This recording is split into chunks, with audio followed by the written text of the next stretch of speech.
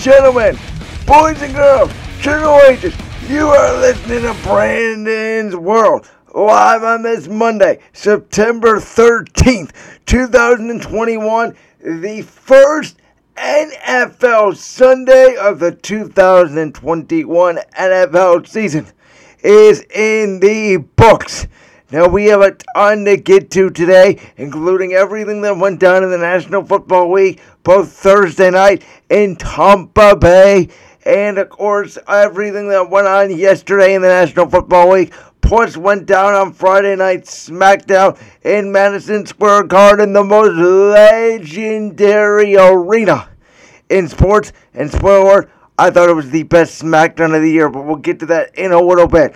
I want to get started here today by first reminding all of you that, of course, we will be here on this podcasting platform, wherever you listen to the Brandon's World podcast, every Monday and every Thursday, breaking down what happened in the National Football League on the previous Sunday and what will come on the next Sunday.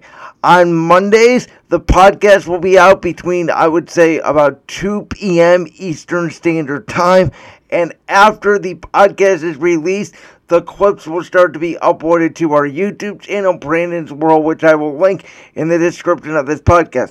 Also, by the way, please go follow the podcast or /show at real_BWorld on Twitter, and also follow me on my personal Twitter at BrandonLewis_7. On Thursdays, those will be uploaded by 9 a.m., because those will be recorded on Wednesdays, because I want to make sure that I get the spread down and we get the picks and everything like that. So I will make my picks on Wednesday. They will be uploaded on Thursday. Now, those lines may change, but it didn't affect anything for week 1 per se.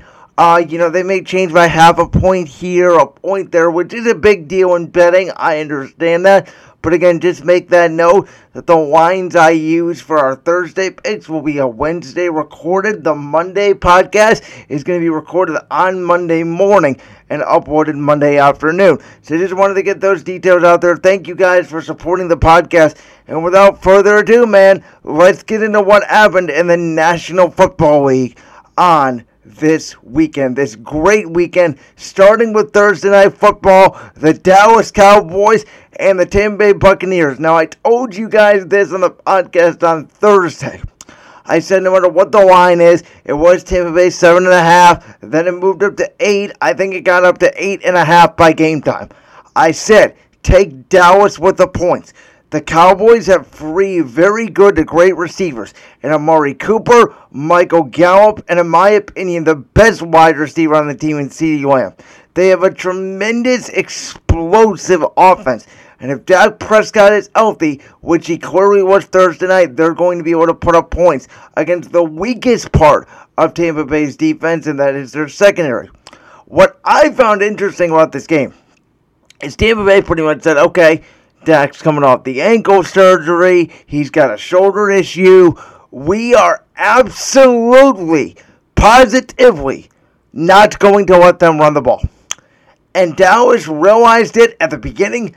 They said, Tampa Bay is playing the nickel double-A gap defense. They're going to send everybody. They're going to play man-to-man the whole game. And they're not going to let us run the football. If Dak throws for 400, 500 yards and we win, they'll live with it. And so Mike McCarthy, the head coach, and Kellen Moore, the offensive coordinator, said, okay, we're just going to throw the heck out of the football. And they never used Ezekiel Elliott, really. Tony Pollard in 20 snaps had 43 yards. I believe Zeke in, 50 snaps had like 39 yards. So, to me, when Ezekiel Elliott did get the football, he looked overwhelmed. He looked slow at times. He may have had a quicker burst than last year, but it still wasn't, the rookie second year, even at Ohio State, Ezekiel Elliott. If Dallas is not going to be able to run the ball consistently, and by the way, folks, Dallas got 2 turnovers in this game. One on a Hail Mary at the end of the half, which they almost scored on, but the one they did take advantage of. Actually, I believe they got 3 turnovers in the game. The Ronald Jones fumble, which got him benched, and then, of course, the Tom Brady screen pass to Leonard Fournette that got intercepted. I believe that the Cowboys won the turnover battle by 3. They had 1 turnover, obviously, late in the game. But, I really felt like the Cowboys outplayed the Bucs. I thought that speed option call, early in the third quarter, I think the score was like 21-16 at that point. They called a 3rd and goal from the 2 or the 3. Cowboys run a speed option. Ezekiel Elliott doesn't run the safety over. Safety makes the tackle. The Cowboys have to kick the field goal. I would have went for it in that situation. I felt like, kicking field goals against teams like Tampa Bay and Kansas City, that's not how you beat them. I'd rather, die trying than give them the ball at the 25. I'd rather have them march 91 yards down the field for a touchdown as opposed to 75. Those, 16, 15 yards is a huge difference, I feel like, in those types of games. We're right there. But credit the Cowboys. They definitely had an opportunity to win the game. No, I did not think that was a push-off on Chris Godwin. I thought that was just great hand fighting. Tom Brady does it again. Tom Brady in this offense just looks a lot more cohesive than last year. They still have Antonio Brown. They got Mike Evans. They got Chris Godwin. They got Gronk. They really didn't even use Cameron Brate and O.J. Howard or Scotty Miller. Other weapons. This team is weapons galore. I'm very interested to see what they do in the running game with Giovanni Bernard out of the backfield. Tom Brady's version of James White here in Tampa Bay. What they do between Leonard Fournette and Ronald Jones. Because it looks like Thursday night was the Leonard Fournette game. But will week 2 against Atlanta be the Ronald Jones game? We're going to have to see about that.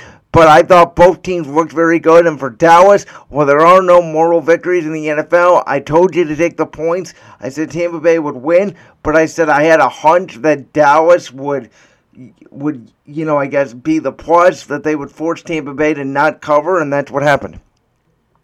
The other game that played at 1 o'clock in the NFC East for the Cowboys' purposes, my Philadelphia Eagles, of course, Nick Sirianni looking great in his first debut as a head coach. I was really worried about my Eagles early in this game. The first 2 drives, Mike Davis, Cordero Patterson, Calvin Ridley. Atlanta was just driving up and down the field on us. Matt Ryan looked really good. And then what happened was we forced them into field goals, and we ended up capitalizing with touchdowns. A nice play early in the game, nice first drive with Jalen Hurts. It was a little rub route, but not really a route, where Zach Ertz kind of ran his route, forcing the defender to go over the top of him. Easy touchdown for Devontae Smith. And I got to tell you, man, Jalen Hurts and this Nick Sirianni offense looked very comfortable. And I thought it was really interesting. The Eagles took only 5 snaps under center, and most of them were in the fourth quarter when the game was already wrapped up. Jalen Hurts was, majority in the shotgun, no pistol, and no under center. It was majority shotgun, a lot of bubble screens, a lot of read options, a lot of college concepts. Get Jalen Hurts comfortable. He ended up hitting Zach Ertz on a nice play, which I thought he could have thrown a better ball, but Ertz made a nice catch early on in the game. He threw a rocket to Dallas Goedert early in the game, and I was really surprised at how efficient our offense was. I would have liked Sirianni to stick to the run a little bit more. I was surprised Boston Scott did not play at all, though I like Keenan Gainwell a lot out of Memphis. I think Gainwell is going to be a huge addition to our offense, along with Miles Sanders. And I was very pleased with how my defense played. I thought in the second half, Javon Hargrave, Fletcher Cox, Brandon Graham, Josh Sweat, Derek Barnett, Milton Williams, our defensive line really took the game over. We ended up stopping the run with Mike Davis, with Cordero Patterson. That forced Atlanta in 3rd and long. And I really thought Arthur Smith in the second half called a very conservative game plan. And, they were throwing a lot of short passes to Calvin Ridley. And they really didn't use Kyle Pitts that much. And my defense with Jonathan Gannon really clued in on it. They were saying on the broadcast, Jonathan Gannon's mantra all season has been, don't let the ball get over the top of you. And the Eagles played a lot of zone defense. We did not play a ton of man-to-man. We rallied. Now, there were definitely some, pre-snap penalties. We jumped off sides early in the game. Jordan Mawaya, our new left tackle that we just signed to a 4-year extension, which I thought was a really good extension, by the way. Jordan Mawaya is just only going to get better and better. But he had some pre-snap penalties. Wayne Johnson had a holding penalty. So there was definitely some things that the Eagles had to clean up. But overall, I was really surprised. After the first quarter, did not allow a point. It was a really fun game to watch, and it was a refreshing game to watch from an Eagles perspective. And Philadelphia is 1-0. And we're moving on to San Francisco next week. Now, this next game shocked me. And that was the Steelers-Bills game. Of course, Pittsburgh ends up winning this game 23-16. However, Pittsburgh outscores Buffalo 23-6 in the second half. It was 10-0 Buffalo at halftime. I thought this was a real defensive struggle. Josh Allen did not look good yesterday by any expense. Stephon Diggs looked pretty good at the receiver spot. It looked like they had some guys open. But Pittsburgh really blanketed down on Buffalo. And I think the thing that Brian Dable and this Bills offense is going to have to do next year is run the football a little more this year, because Pittsburgh literally dropped 8-9 people back, it felt like, and said, okay, Buffalo, your offensive line is good. It's not great. We feel like we have a really good pass rush with Cam Hayward and TJ Watt, and we're going to make you run the football. We're going to play pass coverage. And Buffalo did not run the football, and that's what hurt them. Josh Allen looked a little bit shaky. It looked like they thought that no one was going to be able to stop this offense. I think Buffalo needs to go back to the drawing board. For Pittsburgh, I didn't think Ben Roethlisberger looked too particularly great. I didn't think their run game looked too particularly great. I didn't think the receivers looked too particularly great. But when you block punts, when you get turnovers, when you play good defense, that's the result of this game. And Pittsburgh in the second half really dominated the game, and you got to give credit to Pittsburgh. They still have one of the top 5 defenses in the National Football League, and it was on display yesterday in Buffalo. That raucous crowd, they said, was there since 6 o'clock, 7 o'clock a.m. in the morning, jumping through tables. Buffalo hasn't seen their fans in over a year and a half, and Pittsburgh spoiled the party. And credit to Pittsburgh, as they will go home next week. Pittsburgh will, and take on the Las Vegas Raiders. Up next, a game between the Vikings and the Bengals. This was arguably, besides the Browns and Chiefs game, the best game of the Sunday yesterday. Now, the only reason why I picked Minnesota to win this game, and I thought this spread was really interesting, because it had Minnesota -3, and I said stay away from this game because I didn't know how Joe Burrow was going to look. I didn't know how, Jamar Chase was going to look. I didn't know how that Bengals offense was really going to look.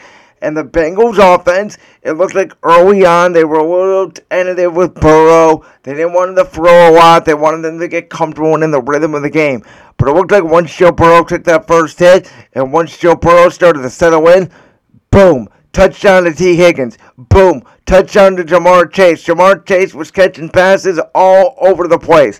And Joe Mixon and the Cincinnati Bengals run game came alive yesterday. Joe Mixon had over 120 yards rushing, and that's what's going to help a young quarterback. And it looks like Burrow stayed clean most of the game.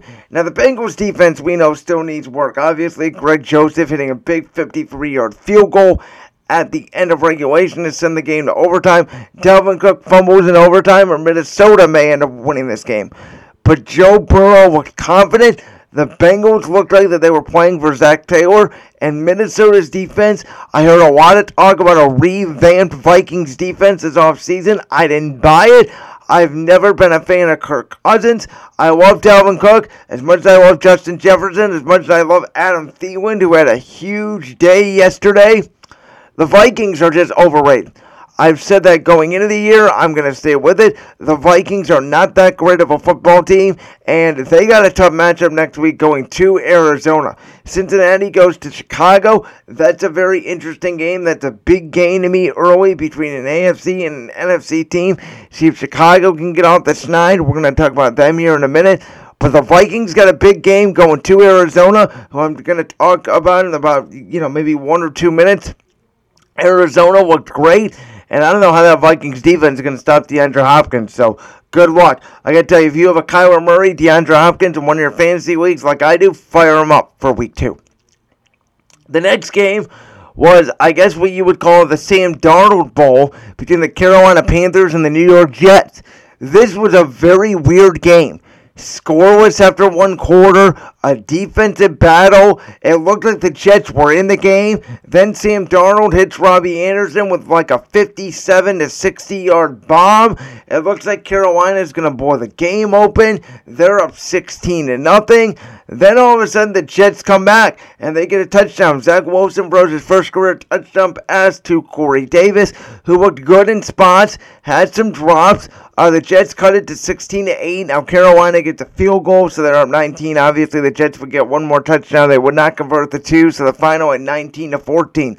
But Carolina used Christian McCaffrey very well. I believe he had, 10 to 15 carries. I know he had 8 to 9 catches out of the backfield. He's obviously the best player in fantasy football, and he's probably the best running back in all of the National Football League. So, to me, though, I was surprised. I thought Carolina would take more advantage of the Jets' weak secondary. I think their best number 1 corner is like a 5th, a 6th round draft pick, something like that. So Robbie Anderson, DJ Moore, who I've never really been a fan of either of them. I think they've both been a little bit overrated. I think Terrence Marshall is going to have a big year for them, and I think he's going to explode more in this offense than both of those two. I know that's a bold take, but what can you do? And Carolina, They didn't really dominate the Jets' offensive line late in the game. They did early in the game, it felt like. But once Zach Wilson really settled in, boy, the Jets, they stayed competitive in a game that I wouldn't think that they would. And, hey, we'll see what the Jets do. They host New England next week. Now, I don't think the Jets are going to be a good football team, but I got to say, man, I was a little bit impressed with how they hang in there with the Carolina Panthers. Next game here, we got the Chargers taking on the Washington football team. Now, this was a game that I was very shocked by. I was shocked at how piss-poor Washington looked, even with Ryan Fitzpatrick and Taylor Heineke, who obviously came in. Ryan Fitzpatrick hurt his hip. The only touchdown pass front of the game was Taylor Heineke to Logan Thomas, early in the third quarter to give Washington a 16-13 lead. Chargers come back late. They get the touchdown. Justin Herbert, I believe it was to Mike Williams. So the Chargers looked very good in Brandon Staley's first game. That's always tough going west to east coast early in the season. Washington's great defensive line, which is young, with Jonathan Allen, with all those guys up front. And the Chargers with a brand new offensive line, a rookie left tackle, Corey Lindsey, who's a really good center, but it's his first game with the Chargers. And the Chargers looked like a very good team. They looked like a playoff team more than New England, more than Miami, more than Tennessee, more than Indy. They looked like a really good team. And Washington looked like a team that I said last year only won the division because of Alex Smith. Because Alex Smith did not turn the football over, and they had a very good defense. That's why they won the division. I didn't think they were a very good football team last year, but they had the best coach and they had the best quarterback playing the division at the end of the year. That is what mattered. And I said Washington was going to win the division. I said Washington was going to finish in third place. And right now, after week 1, they look like the third best team in the NFC East. Now, Jacksonville and Houston, I think this is a game we all got wrong. I did not expect Trevor Lawrence and Urban Meyer to look as bad as they did. I did not expect David Culley and Tyrod Taylor to look as good as they did. And Mark Ingram and Brandon Cooks. Jacksonville's defense looked like the worst defense in the National Football League. They were letting Brandon Cooks fly all over them. They looked like the Tyrod Taylor from Buffalo, the Pro Bowl quarterback. And it was just a disgusting mess from Jacksonville, man. Trevor Lawrence, they let him throw 51 times. I don't understand that. They're not really using James Robinson that much in the run game. It's more in the pass game. I thought the Jacksonville game plan was poor. I thought Houston looked ready to play. Jacksonville did not look ready to play. And, hey, that's the result. And maybe this Urban Meyer experiment, who knows, could it last only 1 year? I think that's a question that we have to ask ourselves right now. Because Urban Meyer looked outcoached. He looked unprepared. his players looked uninspired, and Trevor Lawrence did not look like the number one pick in the draft. As much talent as Trevor Lawrence has, as much as he threw 3 touchdowns, which again in garbage time, man, you got to look at these stats. Most of these stats were in garbage time. Trevor Lawrence did not look great yesterday. I would say that out of all 3 quarterbacks out of the rookies that played significant time, Trevor probably looked the worst. Mac Jones, which I'll talk about here in a minute, probably did look the best. But, I thought it was very interesting, man. Trevor Lawrence, as much as I love the kid, as much as I thought Jacksonville had some good receivers with DJ Chark and Chenault, they looked bad. Houston looked better than them, and I never thought I would say that. They looked like that they were an inspired football team that wanted to get that knock of everybody thinking that they were going to go to 0-17 off their back. Now, with that said, Houston's defense is not very good, and the Browns should be able to roll them next week, but for at least the first game, Tyrod Taylor looked like the Buffalo Tyrod Taylor again, and Trevor Lawrence looked like a deer in headlights. Next game, Seattle and the Colts. Now, this is one of those games that I said you should absolutely take Seattle. The line went up to 3. When I made my picks, the line was at 2.5. I thought the Colts' offensive line looked overwhelmed. I thought without T.Y. Hilton, the Colts receivers did not look as good. I thought at times Carson Wentz looked very good when he was throwing to his running backs, Jonathan Taylor, Nyheim Hines, when he was in rhythm. And I thought other times when his first read wasn't there, he looked like the Carson Wentz from 2020. Indianapolis does not look like a playoff team from what I saw. Russell Wilson was doing what no team did to the Colts last year. Throw over their head. At one point, Tyler Lockett had 3 catches for 98 yards and 2 touchdowns. That means it was 2 bombs. And one of them was perfect 60-yard rope. Seattle was always good in the Eastern time zone. Russell Wilson is always good in week 1. Indy met a buzzsaw this week. They're going to meet a buzzsaw next week as well in the Los Angeles Rams. The good news for the Colts right now is the Texans are in sole place in the division at 1-0, and they are only 0-1. And Tennessee has a tough game next week against Seattle. Indy has a tough game against the Rams. Houston has a tough game against the Browns. Jacksonville has a very interesting game with Denver. And so, even if Indy falls to 0-2, and by the way, the next week, Indy and Tennessee play each other. So one of those teams is going to be 0-3, I think, in my opinion. So, even if you fall to 0-3, the division leader may be only 1-2. I don't think this is going to be a NFC East situation from last year, but these guys have a gauntlet on their schedule this year with the NFC West, who by far to me, along with the AFC North, but I think the NFC West looked better, is the best division in football. Everybody is currently 1-0. Seattle looked very good. Their defense looked buttoned up. Their pass rush got home, and be on the lookout for Seattle. I think they win 11-12 games this season. Up next, I told you guys to take this game. This is probably the game I'm most proud of this week because everybody, and I mean everybody, was saying take Tennessee -3. And I said no, give me Arizona +3. Chandler Jones made Taylor Lewan look like a chew toy. He had 5 sacks in this game, including 3 in the first quarter. Tennessee could not protect. It looked like Ryan Tannehill was lost without Arthur Smith. Arizona stopped the run with Derrick Henry, and don't kid yourself, Tennessee has 2 great receivers. They have 2 probably top 10, top 15 receivers in the NFL. I would say top 10 with A.J. Brown and Julio Jones. But I said it on the podcast Thursday. I said Arizona is going to be better than Tennessee this year. Arizona, not only do they have DeAndre Hopkins, not only do they have Christian Kirk, not only do they have Larry Fitzgerald, but they added A.J. Green. That's a big number 4 weapon. They also have Rondale Moore, I believe, that they drafted. A lot of people are high on them. They added James Conner out of Pittsburgh, who along with Chase Edmonds, by the way, James Conner looked better than, to me, Najee Harris did. Pittsburgh's offensive line got pushed back a lot. Arizona's offensive line really dominated Tennessee's defensive line. Tennessee did not make any defensive improvements in the offseason. And listen, folks, Kyler Murray is a special player. He threw a ball to DeAndre Hopkins. It's going to be a top play of the week. The way DeAndre Hopkins got his 2 feet down on the first play was unbelievable. The way he made that second catch, the spin and right into the end zone was great. Kyler Murray running around, making it look like it was Madden, making plays all over the place. I said, I don't think Kyler Murray is going to be the MVP, but he is I guess what you would call a dark horse MVP candidate. It's one of the reasons why in one of my auction fantasy football drafts this year, I overpaid for Kyler Murray and I overpaid for DeAndre Hopkins because I think they may be the best stack in fantasy football. I love Kyler Murray. To me, he's QB number 3 in fantasy football, right behind Patrick Mahomes. And I would even, number 2 is a little bit of a debate in there with Lamar Jackson, Josh Allen, Tom Brady.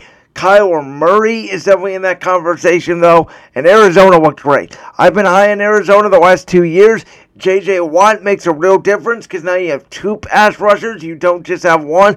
As long as Cliff Kingsbury doesn't blow games, Arizona's going to make the playoffs this season. Mark it down. Up next, the Niners and the Lions. Now, this game I thought was over. Jared Goff early on looked very good. He was hitting T.J. Hockenson. He was hitting DeAndre Swift. All of a sudden, the Niners heated them up. They got defensive stops. They got a pick 6. Jimmy Garoppolo was on a roll. Trey Lance even came in and threw a touchdown pass out of the Wildcat package, which I thought was interesting the way the Niners and Bears both used their rookie signal callers. The Bears brought in Justin Fields a lot, as we saw on Sunday night. I think San Francisco only brought in Trey Lance for maybe a couple plays, but he threw a touchdown pass. He's looking confident. I think he's going to be in there by the end of Week 5. If you ask me, I don't think Jimmy Garoppolo is going to stay healthy. But the Niners defense and the coaching staff thought the game was over. And they let the Lions relax, and Jared Goff threw for almost 300 yards. They had a chance to win the game late. Now, the Lions don't have great receivers, and Nicolas St. Brown, maybe they're number 1 by the end of the year. Tyrell Williams, Queefin Cephas, they don't have great targets. T.J. Hawkinson's obviously their best, and they have a good running back in DeAndre Swift. But the Niners should have dominated this game, and the line on this game ended up being 8.5, and the Lions plus a half. So San Francisco did not cover because they would have had to win by 9 to cover. They only won by 8. Incredible comeback by the Lions. As the great Pat McAfee would say, MCDC, Motor City, Dan Campbell, with all of his coaches on his staff being former players. They didn't look great at the beginning, but they looked great at the end. And, the Lions are always a very tricky team to predict. They should be terrible. They end up winning 4 to 5 games. San Francisco comes to Philadelphia next week, which I think should be a very interesting game. San Francisco, for the second straight week to start the year, making 2 East Coast trips. This one outside and not in a dome, with the Eagles coming off a win. Very interesting to see. That pass rush looks back, though, with Nick Bosa. San Francisco, we know, is a very good defensive line. They're right there to me with Arizona, the Rams, Seattle. It's anybody's game in that NFC West. But I'd be concerned if I was a Niners fan with that defense. Now, one of the games that shocked me the most this weekend was the Denver Giants game.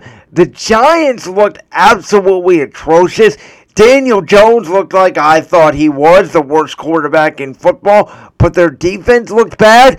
Vic Fangio outcoached Joe Judge by a mile. Now, Denver, obviously, a huge loss for them in Jerry Jeudy, but they have good weapons. Cortland Sutton, Tim Patrick, KJ Hamler, but Jerry Jeudy is obviously their number 1 pick from last year. You don't really want to lose him. Their defense, though. Von Miller with a couple of sacks. They got after that bad Giants offensive line. Sterling Shepard broke free. That was about the highlight of the day for the Giants. They couldn't run the ball with Saquon Barkley or Wayne Gallman.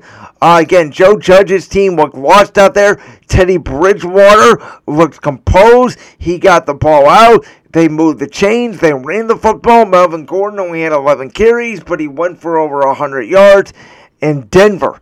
If Denver gets this type of play out of their defense and quarterback play, Denver is a sneaky team.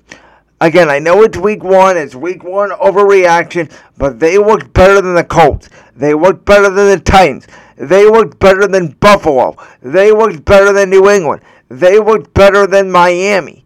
So, I wouldn't say they looked better than the Chargers, because, the Chargers looked very good. It's just Washington's defense is better than the Giants' defense. But Denver, I don't think they're going to be very good, but this was an impressive Week 1 performance. And, the next game on the docket, there's not a lot to say here. The Saints pounding the Packers 38-3. Besides, what the hell is Aaron Rodgers doing? And Jameis Winston, with that LASIK eye surgery, threw for 5 touchdowns, no picks. Looked like a franchise quarterback. Aaron Rodgers looked like he quit on his team. He only got me 1 fantasy point. Aaron Jones only got me 4 fantasy points. That Aaron Rodgers and Aaron Jones connection, even though I don't have them together in a league, I thought separately they could give me a lot of points. Somehow I'm losing in a fantasy league 148-141. And that tells you the amount of scoring that went on this weekend. Green Bay scored the lowest amount of points at 3. Atlanta scored the next lowest at 6. After that, the next lowest was 13. So there was a lot of, high-scoring games. Green Bay and Atlanta, 2 very high-powered offenses, got shut down by Philadelphia and the Saints. The Saints, they just looked ready to play. I talked about this on Thursday's podcast. According to various reports, Sean Payton and the Saints did research and found out Aaron Rodgers plays terrible in Florida, and they wanted to play in Jacksonville as their home until obviously everybody in New Orleans recovers from Hurricane Ida, which again, God bless those people out there. I hope everybody out there, if you're struggling, I hope that you are doing okay. But from a football perspective, Alvin Kamara looked great. Jameis Winston looked great. The defense looked great. Green Bay's offensive line, obviously no David Bakhtiari, no Corey Lindsey anymore. It looked like more of a problem than I thought it was going to be. And Green Bay, thank God for them, next Monday night they get the Lions at home. Because they should be able to roll. And if they don't roll, or if Detroit upsets them, look out. This is going to be a very interesting game to watch next Monday night on Monday Night Football. New Orleans goes to Carolina. That's a very interesting game. I just said Carolina didn't look very good. In the preseason, I had them over New Orleans. The Saints looked very good. Who knows if that was the emotion for playing for the fans of New Orleans because of the hurricane, and if they're going to drop next week. Who knows what Matt Rule's going to do with the Saints. That's going to be a very interesting game to watch next week in the 1 o'clock window. So, but, yeah. Pretty much all I have to say about this. Saints looked great. Aaron Rodgers had 2 bad picks. It was a bad day for the Packers. We'll see how they respond next week. And up next, we have Tua Tagovailoa outdueling New England by 1. Now, this game was not won by Tua and the Dolphins. This game, in my opinion, was lost by New England. A Damian Harris fumble late. Don't be surprised if Damian Harris gets benched next week by Belichick after he gave him 23 carries for fumbling the ball. Belichick's not going to love that. We should see if Rashawn Stevenson or James White is available in your fantasy league, because I expect them to get the bulk of the carries next week. Who knows? Belichick may even release Damian Harris. But Mac Jones looked pretty good. He looked comfortable. Nelson Aguilar looks like his number 1 receiver, though he's got 2 tight ends in Geno Smith and Hunter Henry. New England, though, they didn't score a lot of touchdowns. Mac Jones threw 1 touchdown to Nelson Aguilar. That was it. Miami got in the end zone twice.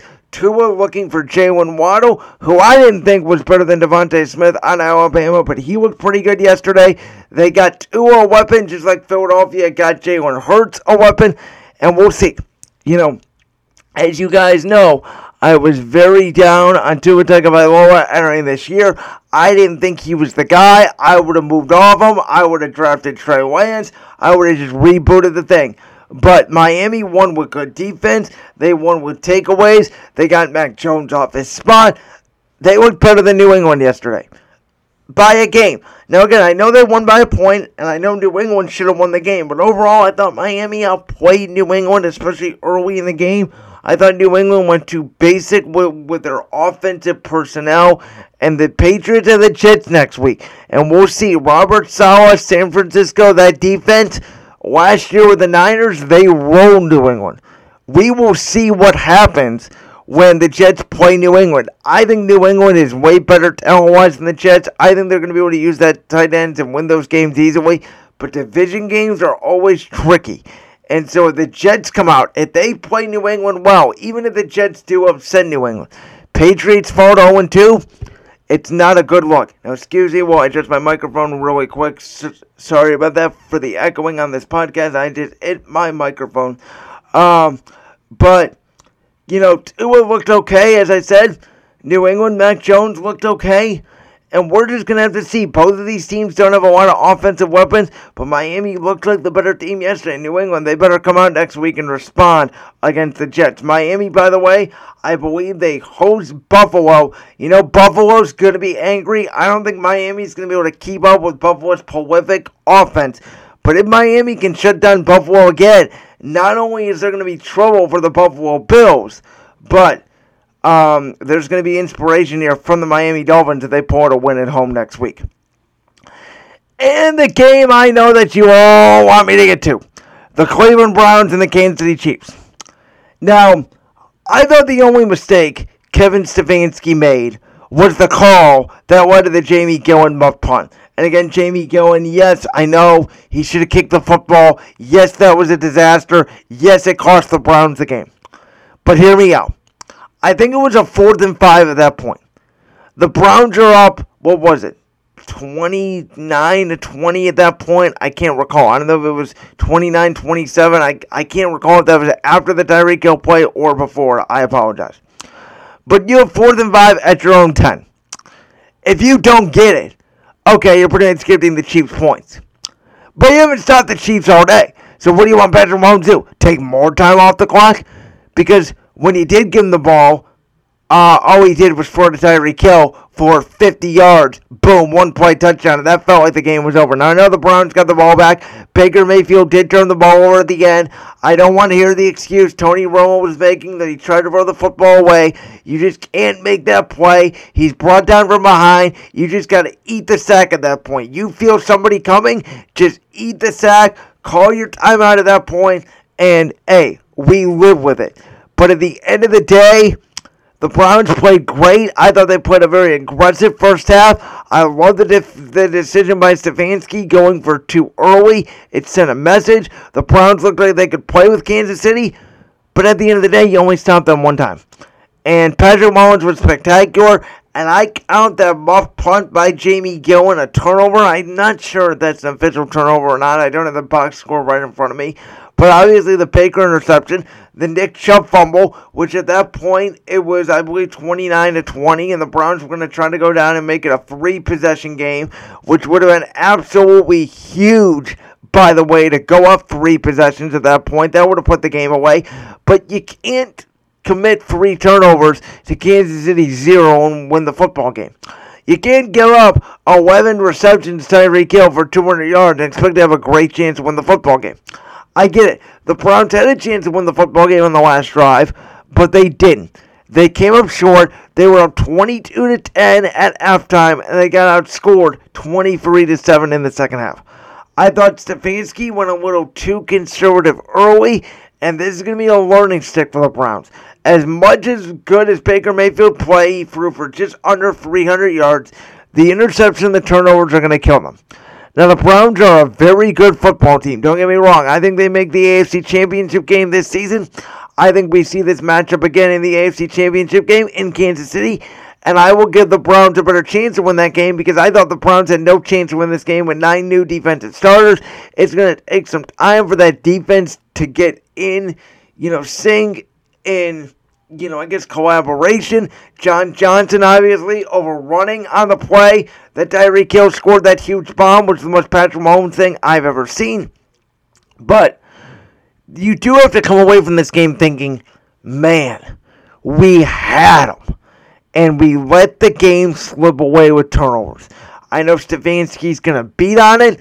And the other thing I will say, which is a huge loss for the Browns, is Jedrick Wills. If Jedrick Wills misses any significant time, I know a lot of people say that Hubbard could be a starting tackle for anybody else in the league. Well, there's a reason why they replaced him with Wills in the 2020 draft. There's a reason why Baker Mayfield got killed in 2019. Now, as much as Bill Callahan is a great offensive line coach and he may be able to fix Hubbard, Chris Jones for the Chiefs, I thought, took over the game, went on that left side and really buried him later in the football game once they figured out he was in there and they could take advantage of those looks one-on-one. And so for the Browns, it's very rare what the Browns had last year. and that was most of their offensive linemen stayed healthy for most of the year. It's a bigger loss to lose a tackle than it is a guard, because the center and the other guard can kind of help out one of the guards, because the center's in the middle, the guards play inside. There's a lot of double teaming. There's not a lot of one-on-one blocks you have to make. If you're a tackle, there's a lot of one-on-one blocks you have to make, especially if it's 5-on-5, especially, if they come up the A-gap with a linebacker. Usually a guard will chip in. Usually the tackle is always one-on-one. Usually. Unless you bring 4, then you can maybe slide to one side and help out your tackle. But losing Jedrick Wills is a bigger issue. And I thought, interestingly enough, as good as I thought Nick Chubb ran the football, I thought Kareem Hunt looked more explosive. And I thought Kansas City in the second half stayed patient. They ran the football a little bit more with Clyde Edwards-Helaire than I expected. Patrick Mahomes looked really good, and this is the team to beat in the AFC. And the last game that happened, Sunday Night Football, Rams-Bears. Now, this is a game that, man, I wish the Bears would have started Justin Fields in. I mean, Chicago took care of Aaron Donald pretty well. By the way, hot take, I always thought Aaron Donald is a little bit overrated, just like Myles Garrett. Every time I watch him, it may be because he's getting double-teamed or triple-teamed, but he's not making significant plays. I don't see best defensive lineman in football to me. But again, that's just me. I thought Matthew Stafford looked pretty good. I will admit it. I've never been a Matthew Stafford fan, but he looked good. Obviously, the 2 deep balls. But Chicago, Andy Dalton is not mobile. You're down to your third left tackle. Jason Peters couldn't move at all. Your other tackle got hurt. You're down to your third left tackle. The only way Chicago had a chance to win this game was with Justin Fields. That was a game where you missed Justin Fields. You missed even Mitchell Trubisky's mobility over Andy Dalton. I get it. Andy Dalton's probably a better quarterback than Mitch Trubisky, but you missed the mobility. That's what the Bears needed. Mobility, the read option, the bubble screen. Keep the Rams off balance. David Montgomery looks great as a running back, but they don't have that element. Chris Collinsworth mentioned, last night on the broadcast, with bringing over Marquise Goodwin, they tried to add some speed to the offense, but it's not going to matter when Andy Dalton, all he's doing is throwing 3-yard passes. And the Rams clued in on it. I thought Jalen Ramsey and Cooper Kupp were the 2 best players on the field last night. Cooper Kupp dominated the receiver. Jalen Ramsey dominated the corner. And the Rams dominated the Bears. And the Bears, again, they have a home game next week against Cincinnati. We'll get into that on Thursday. That's a very toss-up game to me, and we'll see what the Bears do. I think Andy Dalton's going to start. I think he's going to start against the Browns, and I think week 4 at home in Chicago, Justin Fields makes his first start. I've been on that from the beginning, so I'm not going to overreact, but trust me, there were some points in this game. At one point, the Bears were only down by 6, and they just could not stop the Rams. And the Rams took over from there. And again, just like Seattle, Arizona, and San Francisco, the Rams looked very good. So to recap here, I had Tampa Bay over Dallas. I got that right. I did have Atlanta over my Eagles, so I got that wrong. I had Washington over the Chargers, so I got that wrong. I had Buffalo over Pittsburgh, so I got that wrong. I had Carolina over the Jets. I got that right. I had Minnesota over Cincinnati, wrong. Seattle over Indy, correct. Arizona against Tennessee, correct. Houston and Jacksonville, I had Jacksonville, so that would be a wrong. San Francisco and Detroit was a right. Broncos and Giants was a wrong. I had the Giants. I had Green Bay over New Orleans, so that's a wrong. I had New England over Miami, that's a wrong. I had Kansas City, and I had the Rams, so those were both right. In total, I am 7-8 in my picks. If Baltimore wins tonight, I have Baltimore over Vegas. I will take Baltimore in that game. I think regardless of the Le'Veon Bell situation, regardless of Gus Edwards, regardless of J.K. Dobbins, I think this Tyson Williams is going to have a great game. Vegas doesn't have a great defensive line. I think Baltimore is going to be able to bully and run all over them. So Baltimore is right. I will get to 8-8 for week 1.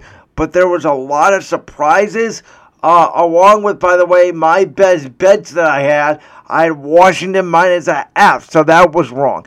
At the time of the recording, Seattle was minus 2.5. That line went up to 3. No matter what, I would have got that right. So that's 1-1 right there. Arizona plus 3, I got that right. But the next two, Jacksonville minus 2.5, ended up going up to minus 3. That was wrong. New England, I had at minus 2.5. Then it ended up going minus 3, and that was wrong. So I went 2 out of 5. So I had 2 right and 3 wrong in my best bets. So not the best week 1. A lot of surprises. I was surprised really at how well my Eagles played against Atlanta. I was surprised with how piss-poor Buffalo played against Pittsburgh. I was surprised with how good the Bengals played against the Vikings. I was surprised with how good Houston played against Jacksonville. I was surprised at Denver. I was surprised at Miami. I was surprised about New Orleans. So there was a lot of games that I did not expect to happen, and that was the beauty of the National Football League in Week 1. Now, I want to finish off today really quickly here, talking about Friday Night SmackDown from MSG that took place the day before 9/11. Now, I thought, by the way, the tribute to 9/11, I thought WWE's documentary about them becoming the first show to come back after kind of the 9/11 tragedy, obviously be the first public gathering that Thursday in Houston. I thought the documentary was great. Go watch it on YouTube. But I thought this show was absolutely the best SmackDown of the year. Brock Lesnar returning. The whole Brock Lesnar, Roman Reigns, Paul Heyman. I mean, this is a tremendous storyline.